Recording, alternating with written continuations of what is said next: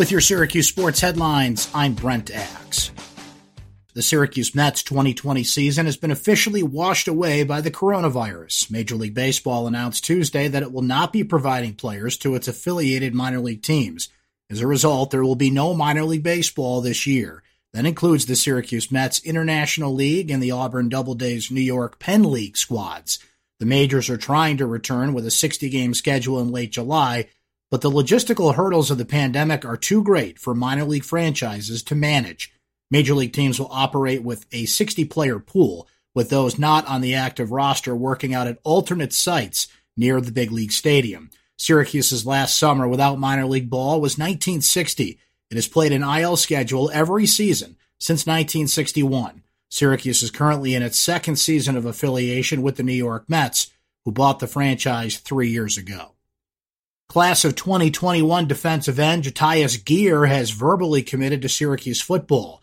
Geer, a rising senior at Belton Honey Path High School in South Carolina, announced his decision Thursday. The 6'5", 240-pound Geer is rated 3 stars and the number 63 strong side defensive end this cycle by 247 Sports. His offer sheet includes Georgia Tech, Kansas State, UCF, Western Kentucky, Memphis, and East Carolina, among others.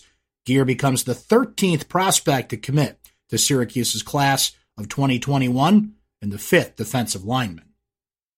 Former McNeese State defensive end Cody Roscoe has officially transferred to Syracuse football. Roscoe is eligible to play his senior season immediately after the NCAA granted his waiver due to Roscoe's strong academic standing in contrast with McNeese State's APR-induced postseason ban.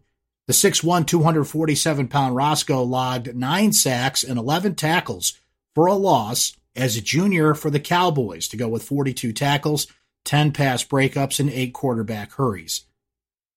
Syracuse University is putting a pause on seat upgrades for basketball season ticket holders due to the uncertainty for the 2020-21 season as a result of the coronavirus.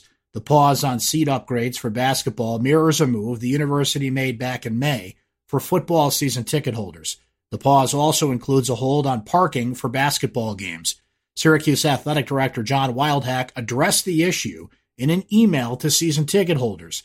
In the email, Wildhack also writes that the university is anticipating and planning for reduced fan attendance for the football season. He adds that for men's and women's basketball, quote, it is simply too early to tell.